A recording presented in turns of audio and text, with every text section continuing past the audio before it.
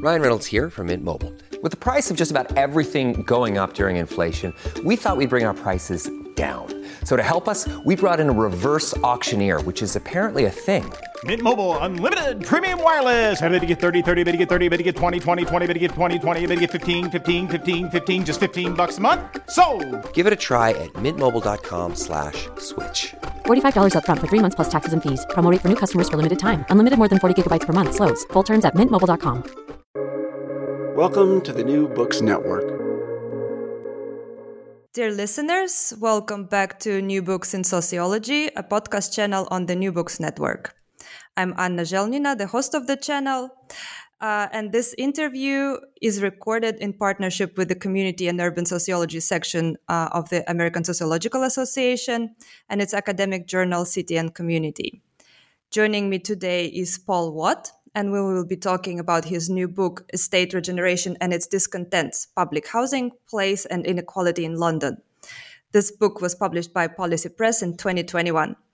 Paul, welcome to the show. Welcome. Well, let's start this interview with a short introduction. Could you tell us about yourself a little bit? Yeah, sure. Yeah, thanks very much for inviting me, Anna. I really appreciate this. I'm Professor of Urban Studies in the Department of Geography at Birkbeck University of London. I've been there about 15 years, and my academic background is that I began in sociology, and probably I still think of myself as mainly a sociologist, as mainly an urban sociologist. But I've also branched out into geography and into social policy in particular, and I teach in the Department of Geography. So I'm a bit eclectic, but like I think a lot of urbanists, a bit of a eclectic mix really of different disciplinary backgrounds and interests really. Right. It's an interdisciplinary field, so I guess many people can relate. So let's talk about the book. How did you come up with the idea for the book, and what is it based on? Yeah, I mean, it goes back to my PhD. I finished my PhD back in 2001, and my PhD was looking at council housing, that's public housing or local authority housing in the London Borough of Camden in London. And I was very interested in about class relationships and about issues of neighbourhood and place and community. And that was sort of like, that was really the grounding of my interest in many ways of council housing in London. And then during the course of my PhD, it became obvious that there were various kind of regeneration schemes were being put in place. And that really sparked my interest in relationship to thinking about what is estate regeneration, what does it do? So in 2007-8, I did some initial work looking at estate regeneration in 2 London boroughs. That was the East London Borough of Tower Hamlets. I looked at the Ocean Estate, and then I also looked at the Clapham Park Estate in the South London Borough of Lambeth. So that was really where I kind of got into the whole topic of estate regeneration. Then in 2011-12, I got interested in issues around the impact of the Olympics in terms of regeneration on East London.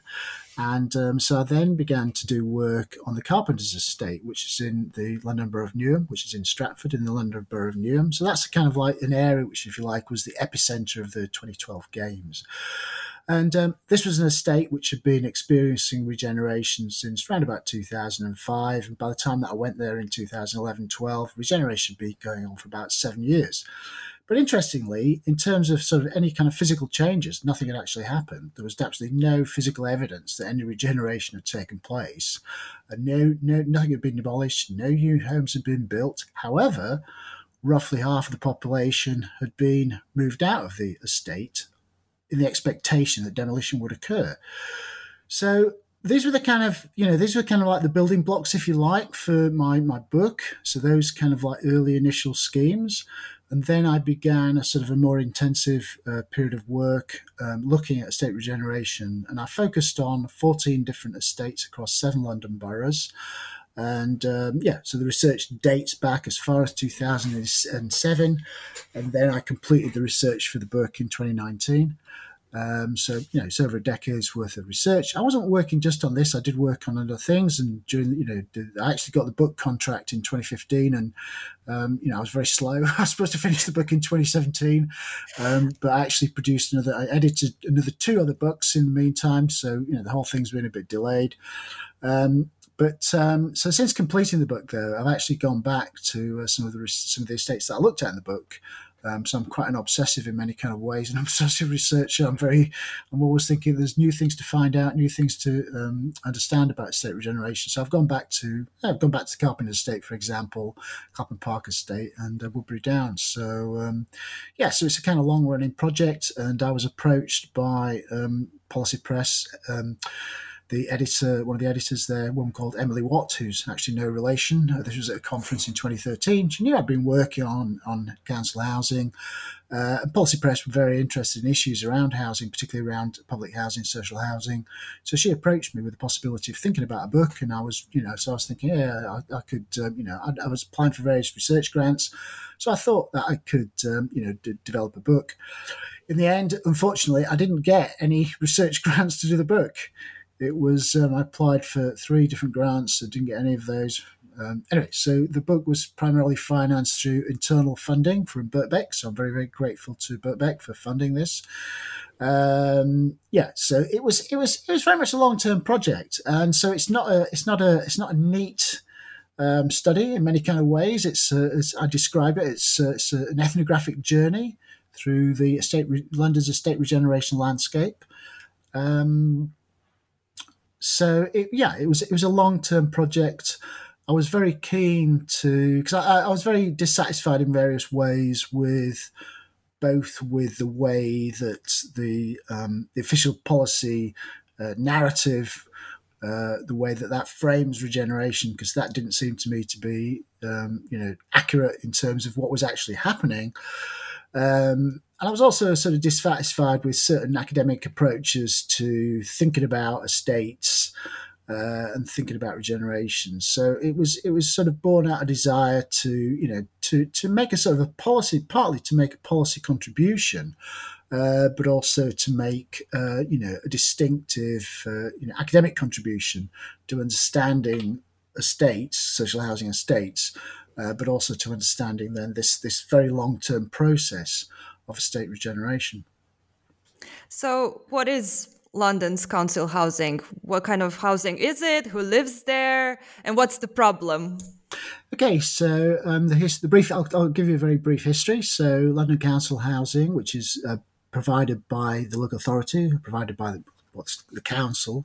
London has got 33 local authority boroughs, and each borough then has got a certain amount of council housing. It varies, some have actually got 0 council housing now for complicated reasons. But public housing began then in London back in 1900, whereby the first estate was built, which was the Boundary Estate in present-day Tower Hamlets. Council housing then developed as a very much as a sort of a state response to the appalling housing conditions that Londoners were facing during the 19th century and early 20th century. And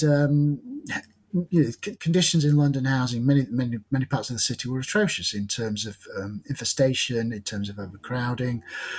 So they began, in the late 19th century and getting into 20th century, there began to be, a political sense that really something had to be done over and above what was being provided. You probably know that what happened in the late 19th century was that a series of philanthropists, for example, Guinness and Peabody, they provided what's called housing association properties. And these were, it's called a sort of 5% philanthropy. So they would provide social housing at rent levels below the private market levels. And that was very important, it was very significant, but nevertheless, it didn't really make a huge dent in terms of the housing provision, meeting the housing needs of working class Londoners.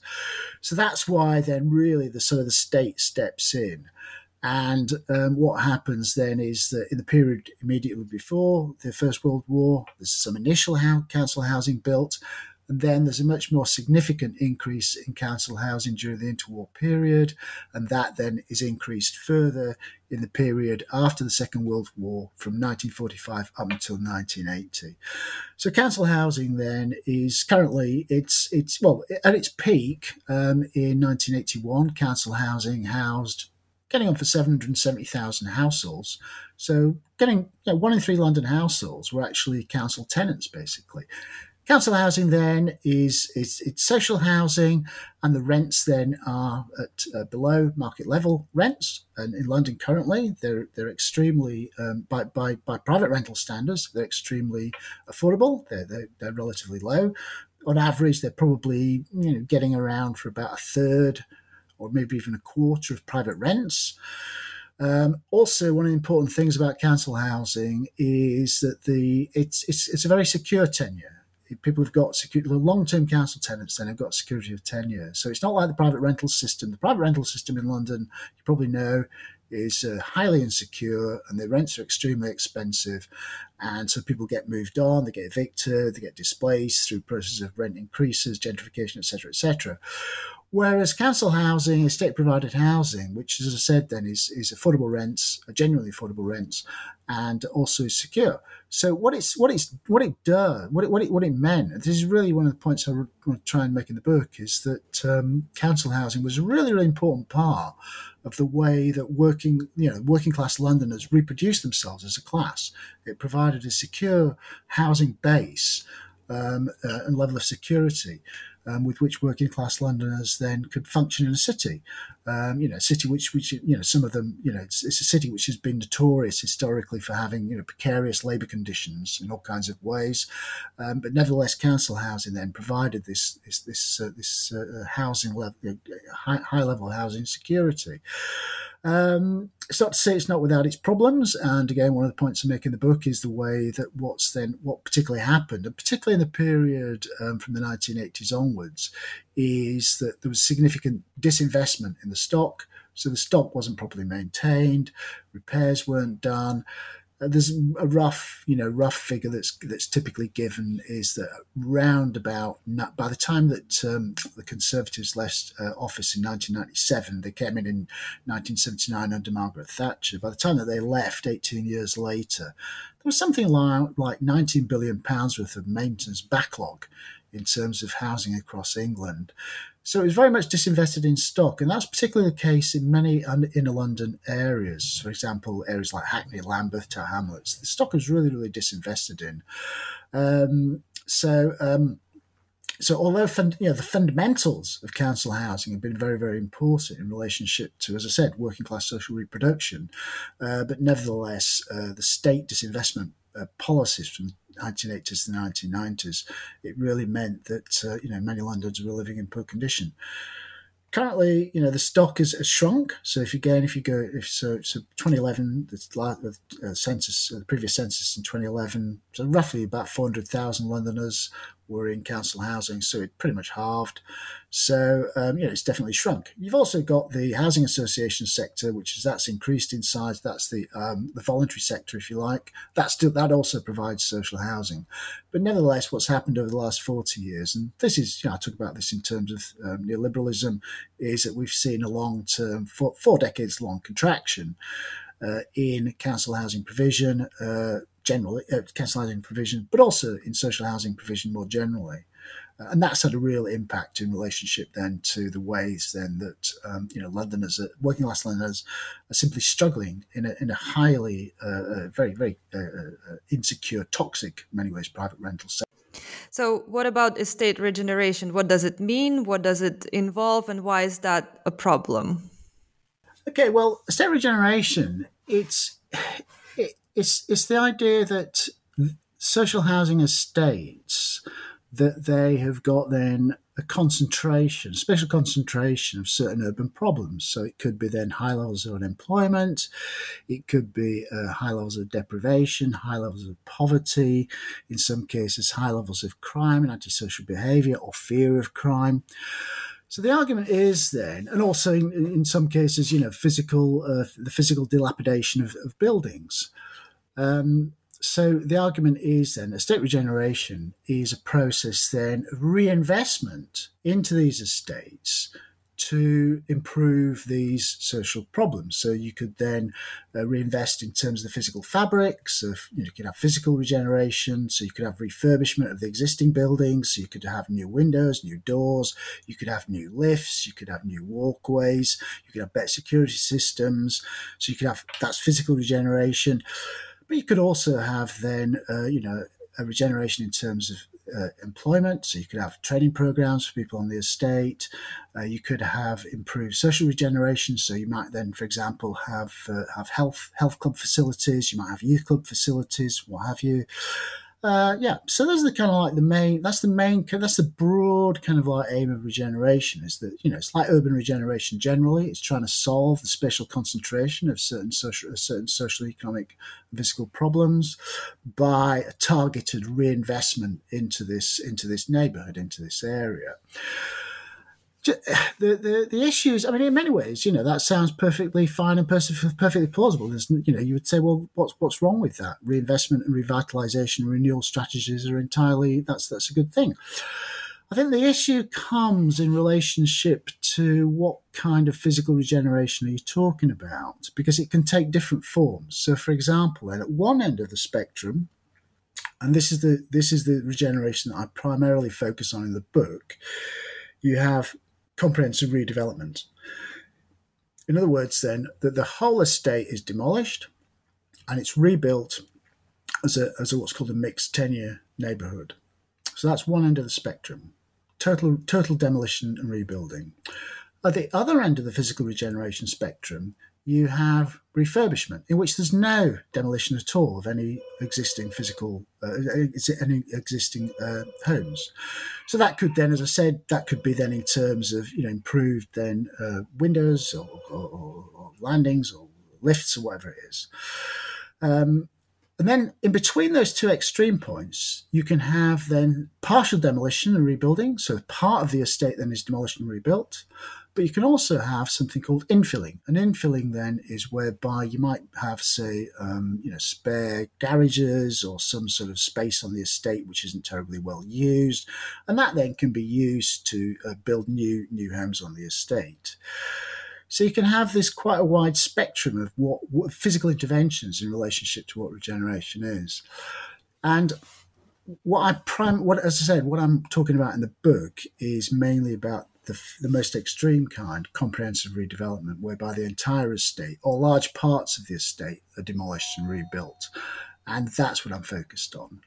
And the issues there, I mean, this is what the book's about, really. But there are all kinds of discontents that emerge out of this process. And so issues, I talk then around issues about the way that the consultation process is often, it's an obfuscatory process. It's confused and confusing as far as residents are concerned. In some cases, you could argue it's made deliberately confusing for them. Once the process of demolition gets underway, is that what kicks in then is what I call a process of degeneration. And what happens there is, so in other words, what I'm trying to argue is that rather than regeneration being this, inevitably, reinvestment, progressive renewal, revitalization, that's not really what happens. That's not really the way that residents experience the regeneration process. They actually experience it in terms of what I call degeneration. In other words, then, there's actually a disinvestment into the estate, confusingly enough, but also that many of the things which residents didn't like about their estate to begin with actually worsen. So, for example, in relationship to sociability on the estates, what happens is then that people are moved out. So that means then that there's a loss of the social fabric for any remaining residents. Also, in terms of what I mean by physical degeneration, is that what tends to happen is that the landlords, either the councils or the housing associations, they don't invest as much into the estates. So the physical fabric of the estates worsens even more than it did before. So it becomes more, residents said that it becomes more difficult for them to get to the council, the landlords to respond, for example, to repairs. And also it's in terms of, and then once the demolition gets underway, you then have this, process whereby people are living next to a building site. So, the people are remaining there, so they suffer from the noise and the dust, and it affects their physical and also their mental health. So it's so this is what I mean. And then I talk about psychosocial degeneration then. The way then that this process has got all kinds of negative psychological impacts on people. As I said, the noise and the strains and stresses of living next to a building site. But also there's something that I call displacement anxiety. And what that means then is displacement is when people are physically moved, forcibly moved away from an area, from their homes. But displacement anxiety is really the process whereby once people are told that they're going to be moving out, they're then confused and anxious about where are they going to be moved to? What is the housing going to cost? When will they be moved? So residents enter this quite disturbing in many ways psychological scenario in which they're constantly worried about what's going to happen to them. And one of the key things that I try and emphasize in the book is that this process of estate regeneration involving demolition and rebuilding, it's a very long-term process.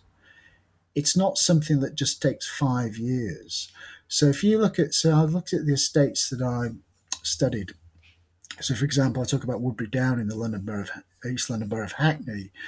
The regeneration there actually began in 1999.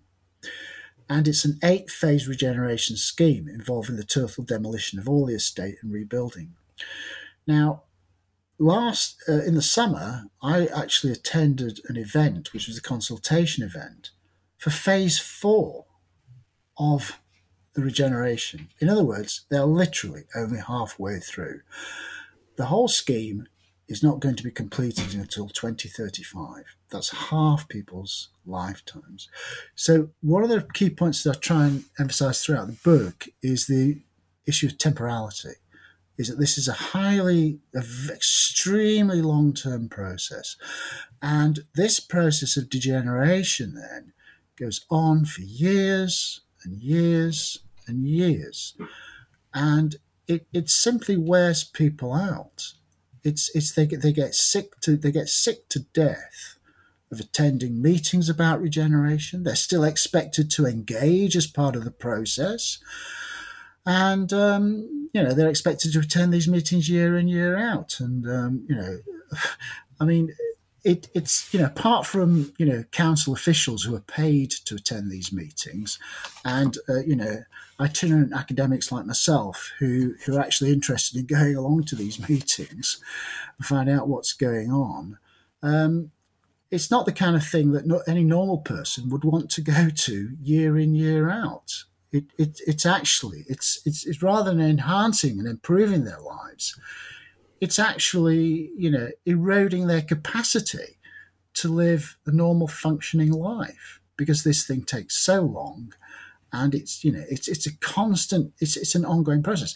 And one of the important things about the estate regeneration, particularly about schemes which involve demolition and rebuilding, is the way that the schemes change over time. So this is a frequent complaint from residents, is that when the regeneration was pitched to them by the local government officials, by the council officials, by politicians, or by the housing association landlords, is that they were made various promises about how the scheme would unfold, but also about what kinds of housing that they would eventually get at the end of it. A frequent complaint, a lament even from residents, was that these promises were never realised years down the track. And what's very interesting is the way that residents would say, I remember this was a meeting I attended at One North London scheme in 2014. And the scheme had begun in 2002. And residents at this particular scheme were saying, well, to the officials there at the meeting that I attended, this wasn't what we were promised. Because, ex-politicians said to us, this is what's going to happen. But of course, that particular politician was no longer there. So what you have is then a situation in which that the officials and the politicians who would make these promises at the beginning of the scheme, 5 years or 10 years down the track, they've moved on to better things. Whereas the residents are still having to live with the consequences and the shifts in planning around, which in relationship to the regeneration scheme. So, just to answer the question. So what happens is then that this process of degeneration, physical degeneration, the social degeneration, and also because people, familiar neighbours move out, and then the homes then that get occupied by temporary tenants, unfamiliar people. In some cases, there's an increase in squatting.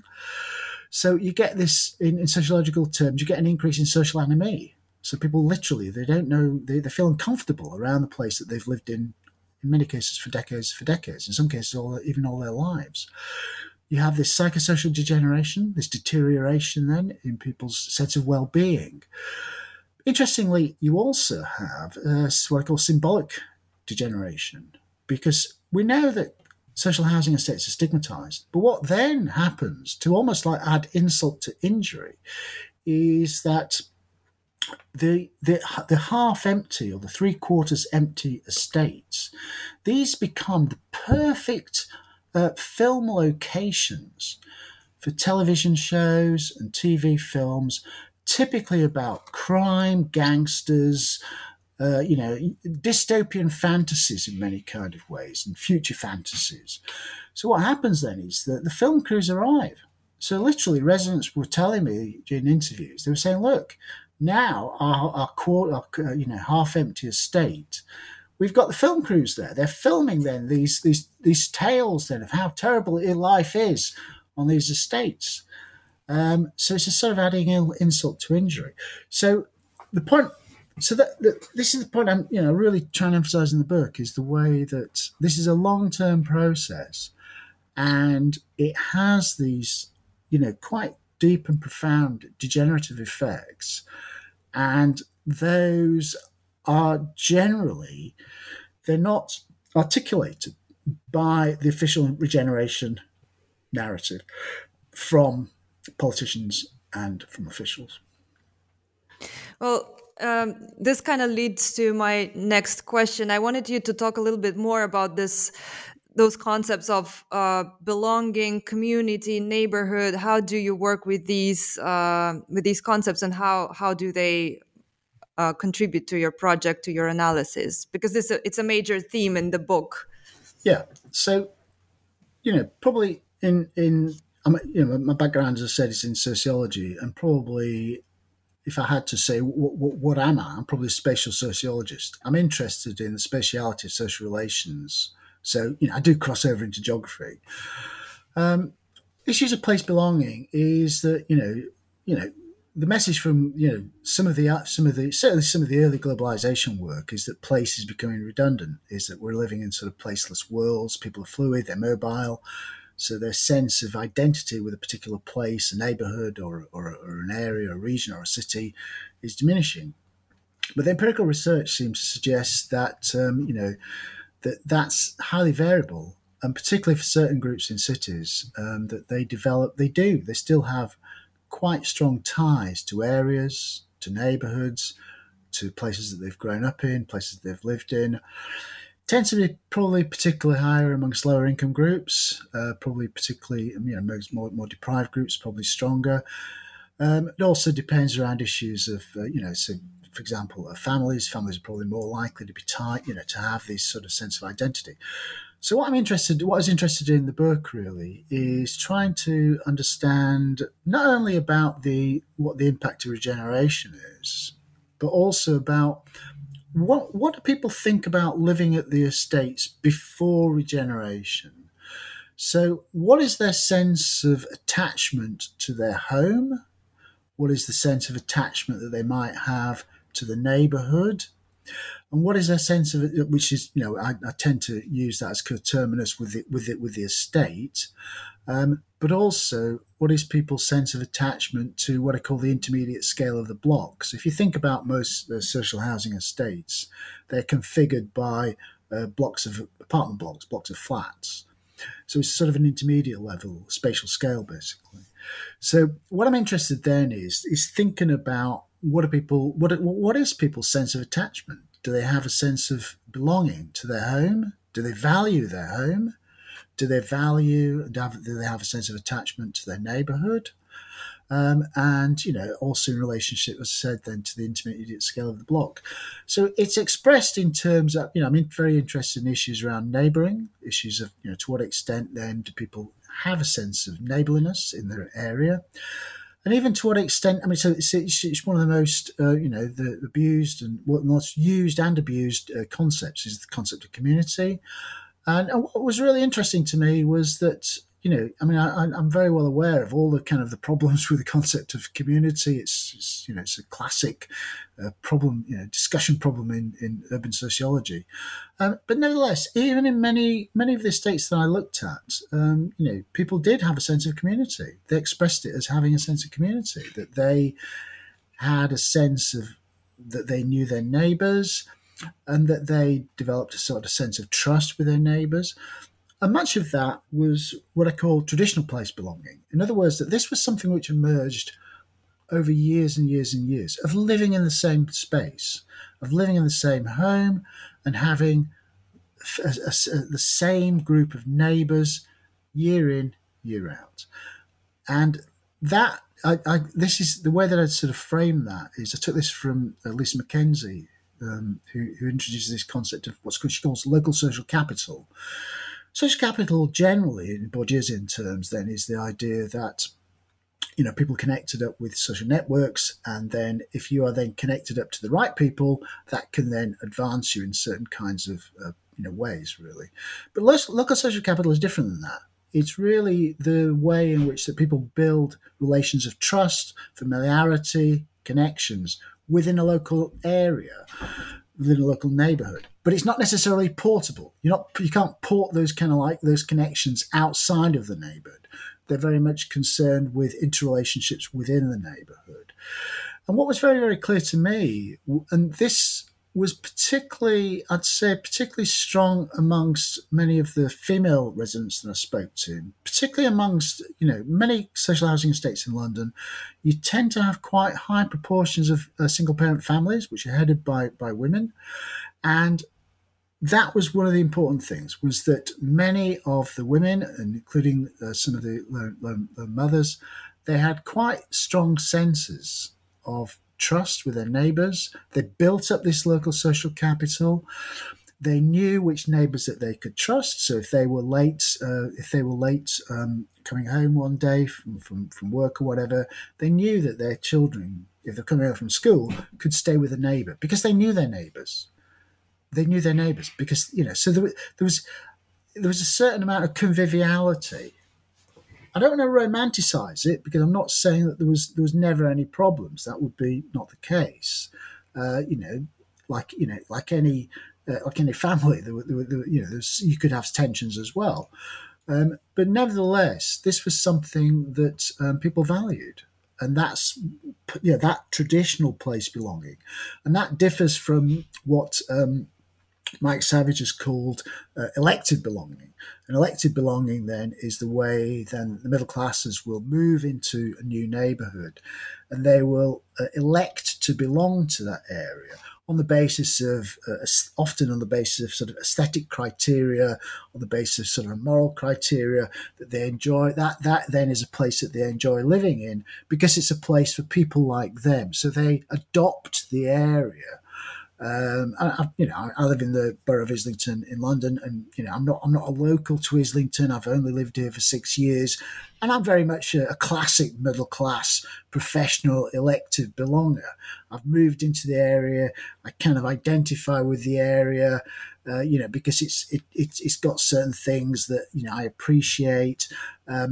And that's different from the kind of the traditional place belonging of many of the people I was talking about on estates, primarily working class, whose sense of place belonging is based on longevity. So it's the fact that they've lived in these homes and these estates for years. So some of the people I interviewed, people had lived on the estates their entire lives. I remember there's one woman I interviewed up at Woodbury Down. She was 63, and she said, "This is the only place that I've lived in." She grew up on the estate in her parents' flat. The parents then passed away. She then got a flat on the estate, and she didn't even want to move anywhere else in Hackney. She felt very, very comfortable in this particular neighbourhood. And so that's what I mean by traditional place belonging. I think it makes sense to discuss another big concept in your book, which is class, and this kind of class optic that you use to analyze also the social relations before regeneration and during regeneration and different responses of people to those processes based on their kind of class attributes. So could you talk a little bit more about that, how the class dimension plays into your project? British sociology for a certain age, we're obsessed with class. There's no doubt about it. And it's undoubtedly the case that, class has probably, up until probably relatively recently anyway, class has been probably the main inequality that British sociology has tended to focus on.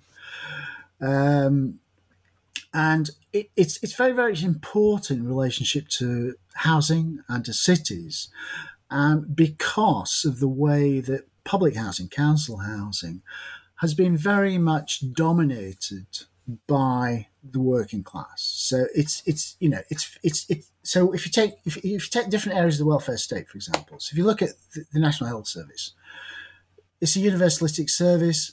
So the middle classes will use the NHS as well as the working class. But council housing is not like that. It's primarily been occupied by working class people. I grew up myself. I grew up on a council estate.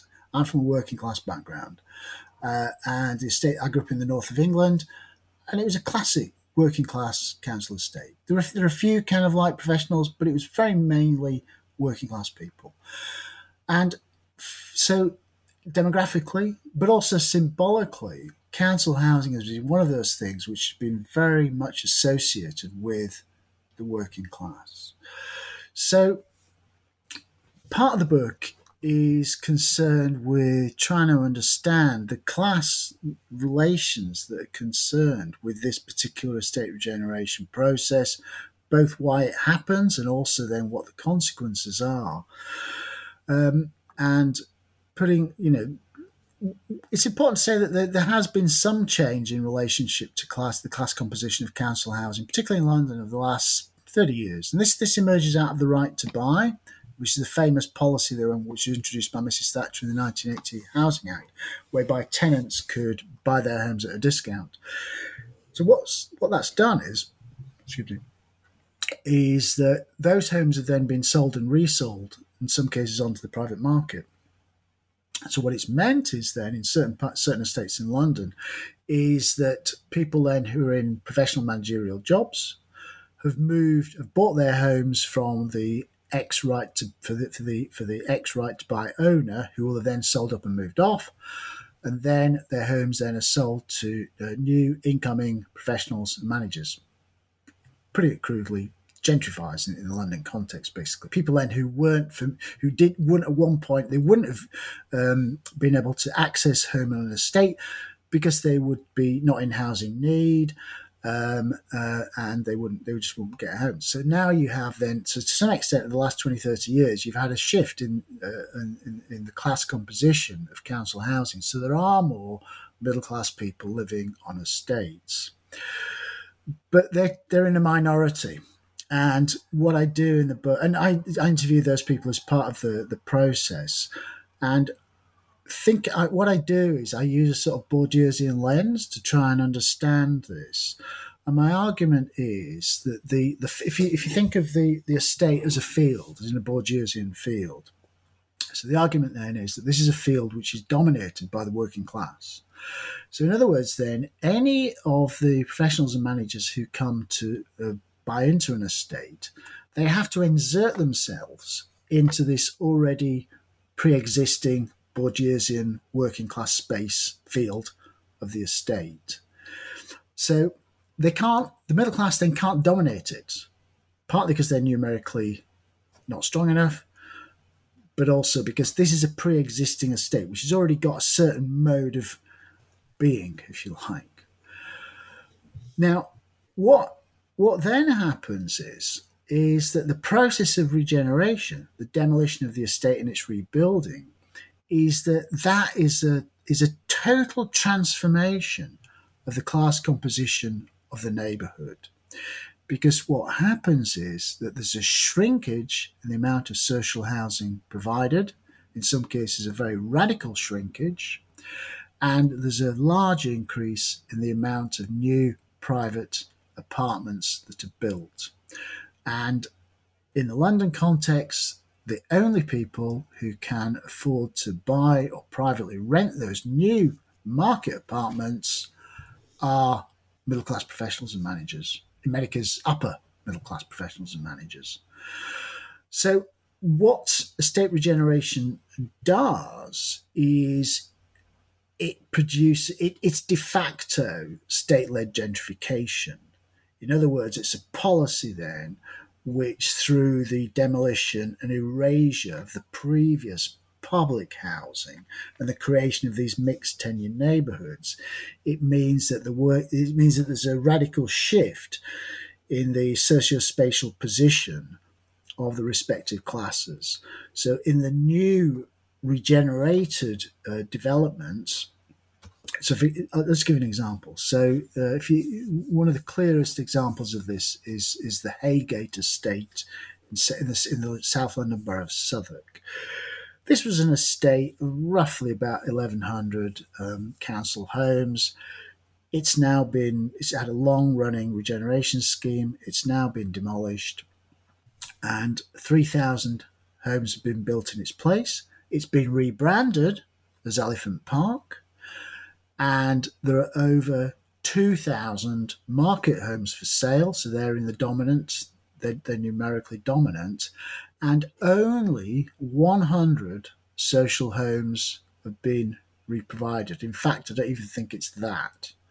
So the point is then that any returning social tenants, who are primarily going to be working class, they are now in an entirely different Borgesian field of the neighbourhood, a field which is absolutely dominated socially and demographically by middle class residents, basically.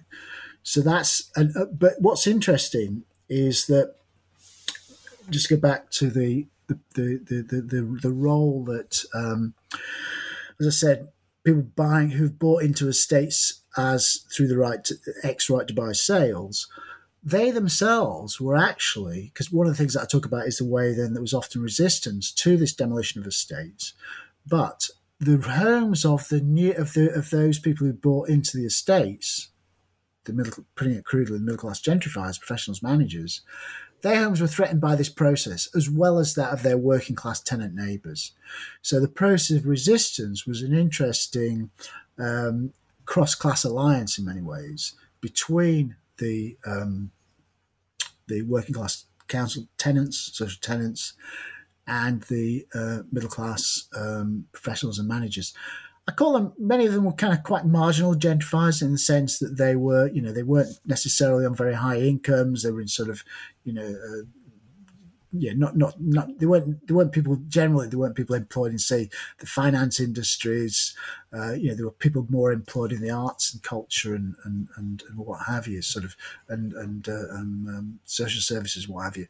Not high end gentrifiers. But their homes then are threatened by this estate regeneration process and by the kind of like this bigger behemoth, if you like, of state-led gentrification, because the whole place is radically transformed. So in other words, then at the end of the day, you have this very different Borgesian neighbourhood field, really, an entirely new neighbourhood with entirely different sets of social relations. I hope we have time to get back to the resistance question a bit later, but I would like us to stay a bit longer on this displacement concept and how you work with it, because you mentioned it in your book that this is not like a simple before and after event, that this is a more complex process. And I wonder if you could talk a little bit more about that and how that relates to the gentrification literature and how your approach is different from this particular literature. Yeah, I mean, displacement is a complicated concept in many ways. I suppose there are sort of two main dimensions to it. One is that it's simply about physical relocation. So it's about then people being forcibly moved from one home neighbourhood to another. So that's part of it. And that's generally the way that it's thought about. So that's very, very obviously very, very important. But you also have what we can call displacement in situ, whereby then people feel a sense of displacement, even though they might remain in the original place. It's what Marcuse calls Peter Marcuse calls displacement pressure. So one of the things that I was very concerned about is, and again, I think this is part of the overall rationale for the book generally, is to think very strongly about the temporal nature of how this process of displacement takes place. And one of the things that became pretty obvious to me when I was talking to certain residents was that, as I said, I think earlier on, that they were really concerned about what the implications of demolition were for them in terms of being moved away. And the process, as I said, was very long-winded. It was very confusing. And so they were weighed down by all kinds of questions about, as I said, where am I going to be living? What kind of home am I going to be moved to? When am I going to be moved? And then I've sort of conceptualized this in terms of what I call displacement anxiety. It's this sense of dread based around the sense of not having clear answers as to where you're going to be moved to. And this sense of displacement anxiety was particularly, I think, strong amongst some of the owner-occupiers that I faced, because they were more likely to be moved away than tenants. It's a bit complicated because it's also linked up to the sort of the rights that different tenure groups have got. Generally, social tenants have got more rights than owner-occupiers.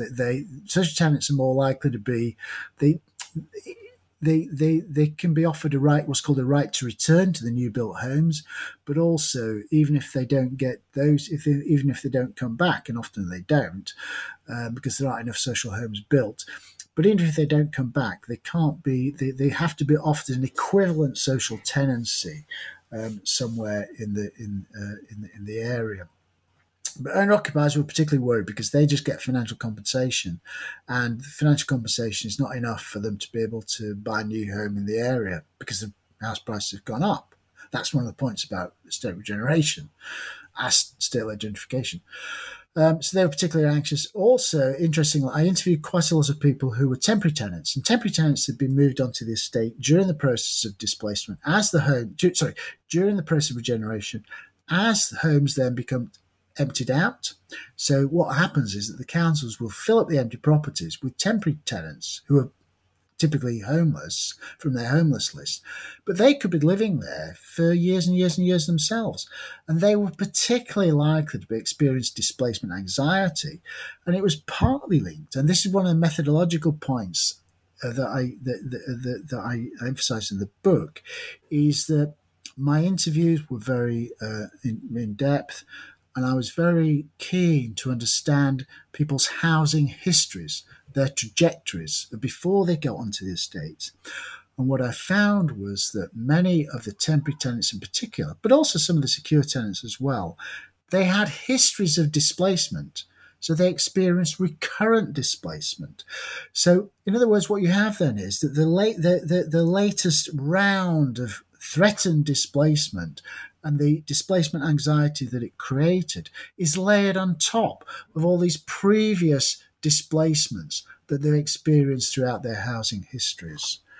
So that's what I was really keen to try and understand, to conceptually understand as well. How can we think about displacement in a much more long-term process?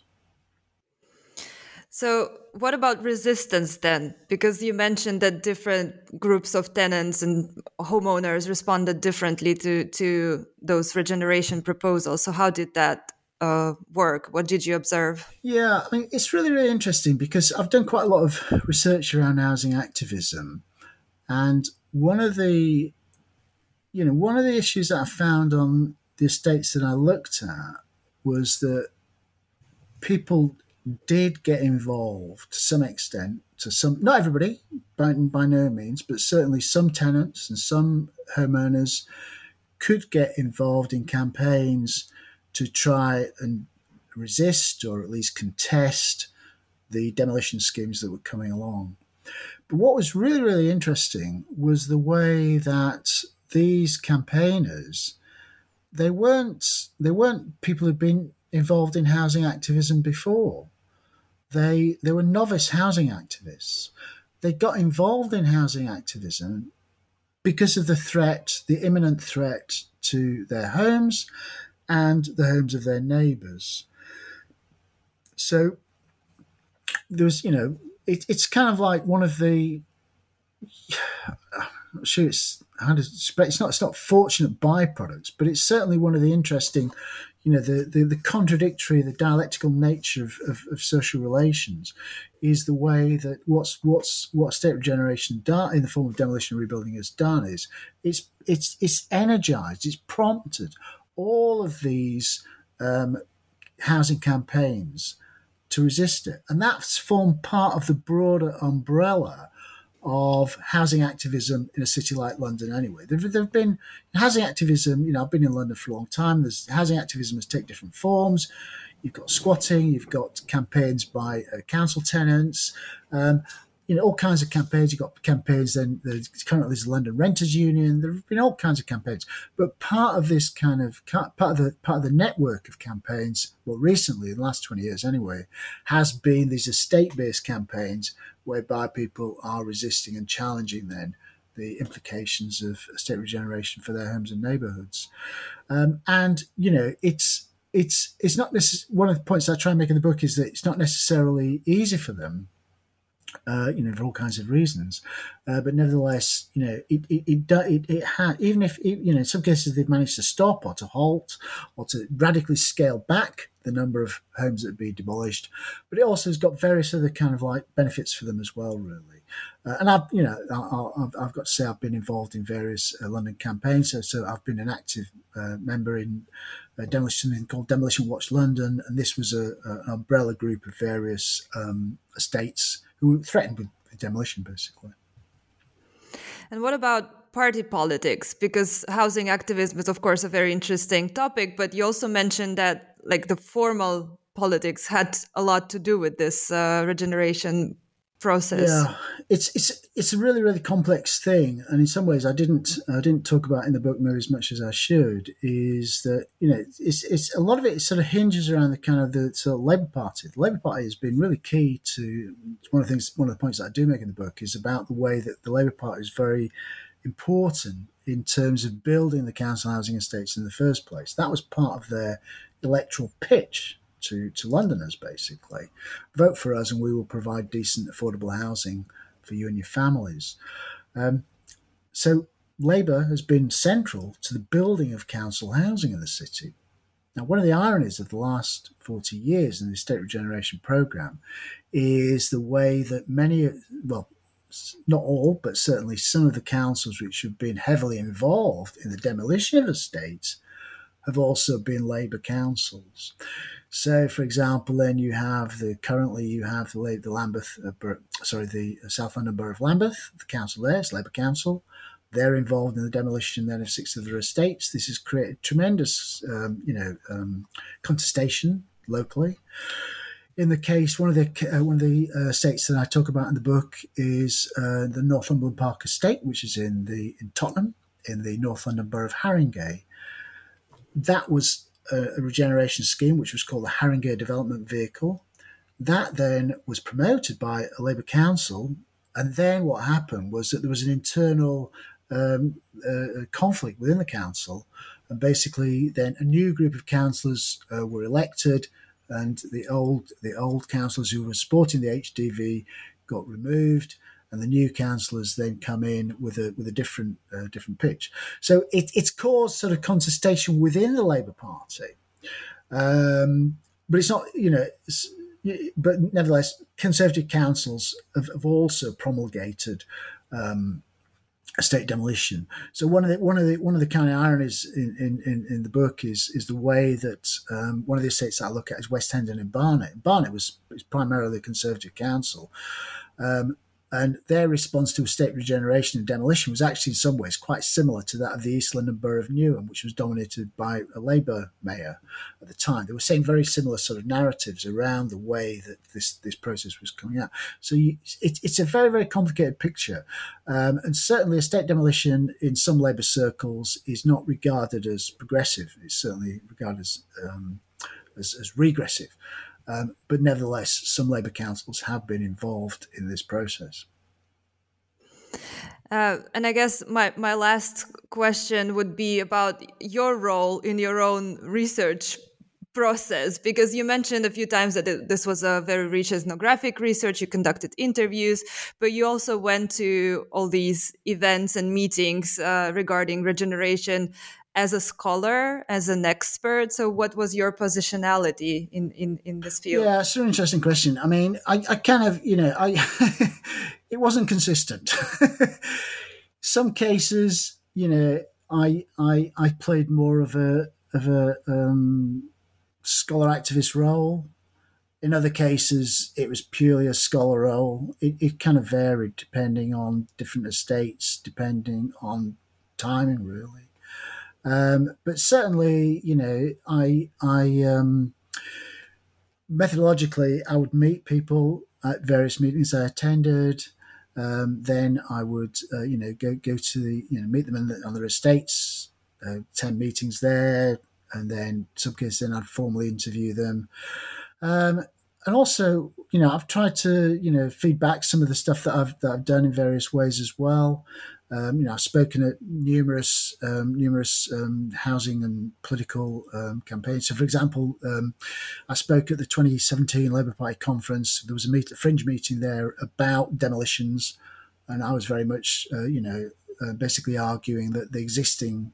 I highlighted all the kind of discontents that I talk about in the book, and I was also arguing very much because at that time there was no ballot process. This was a process which didn't need to have a ballot. So I was very much arguing politically that there had to be some sort of deeper political accountability for the residents of estates, which you can gain through a ballot. So I mean, I have adopted a scholar activist position, and it varies depending on context, basically.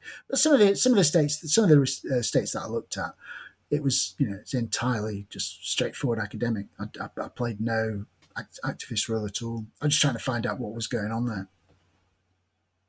So after this impressive long project, what are you working on now? Well, I'm a bit obsessive. So I've gone back to some of the estates. And what I want, because one of the things that the last chapter of the book, the aftermath section, I talk about 3 estates: Woodbury Down, West Hendon, and Carpenters. And I'm talking about what the kind of the more long-term results. But the bits that's missing out of the book is that I don't really talk about the new residents who've come back into the estates, the new owners, the new owner-occupiers, the new private tenants. So I've currently got a research grant in, fingers crossed, looking at issues of social mixing and estate regeneration. So what actually happens at estates in relationship to the social relationships between the incoming, primarily middle-class people, and then the existing social tenants. I'm trying to also trace through the Carpenter's estate, which is one of the estates that I look at in the book, they've just actually recently had a ballot on the estate. Well, in fact, last year. That's now going ahead.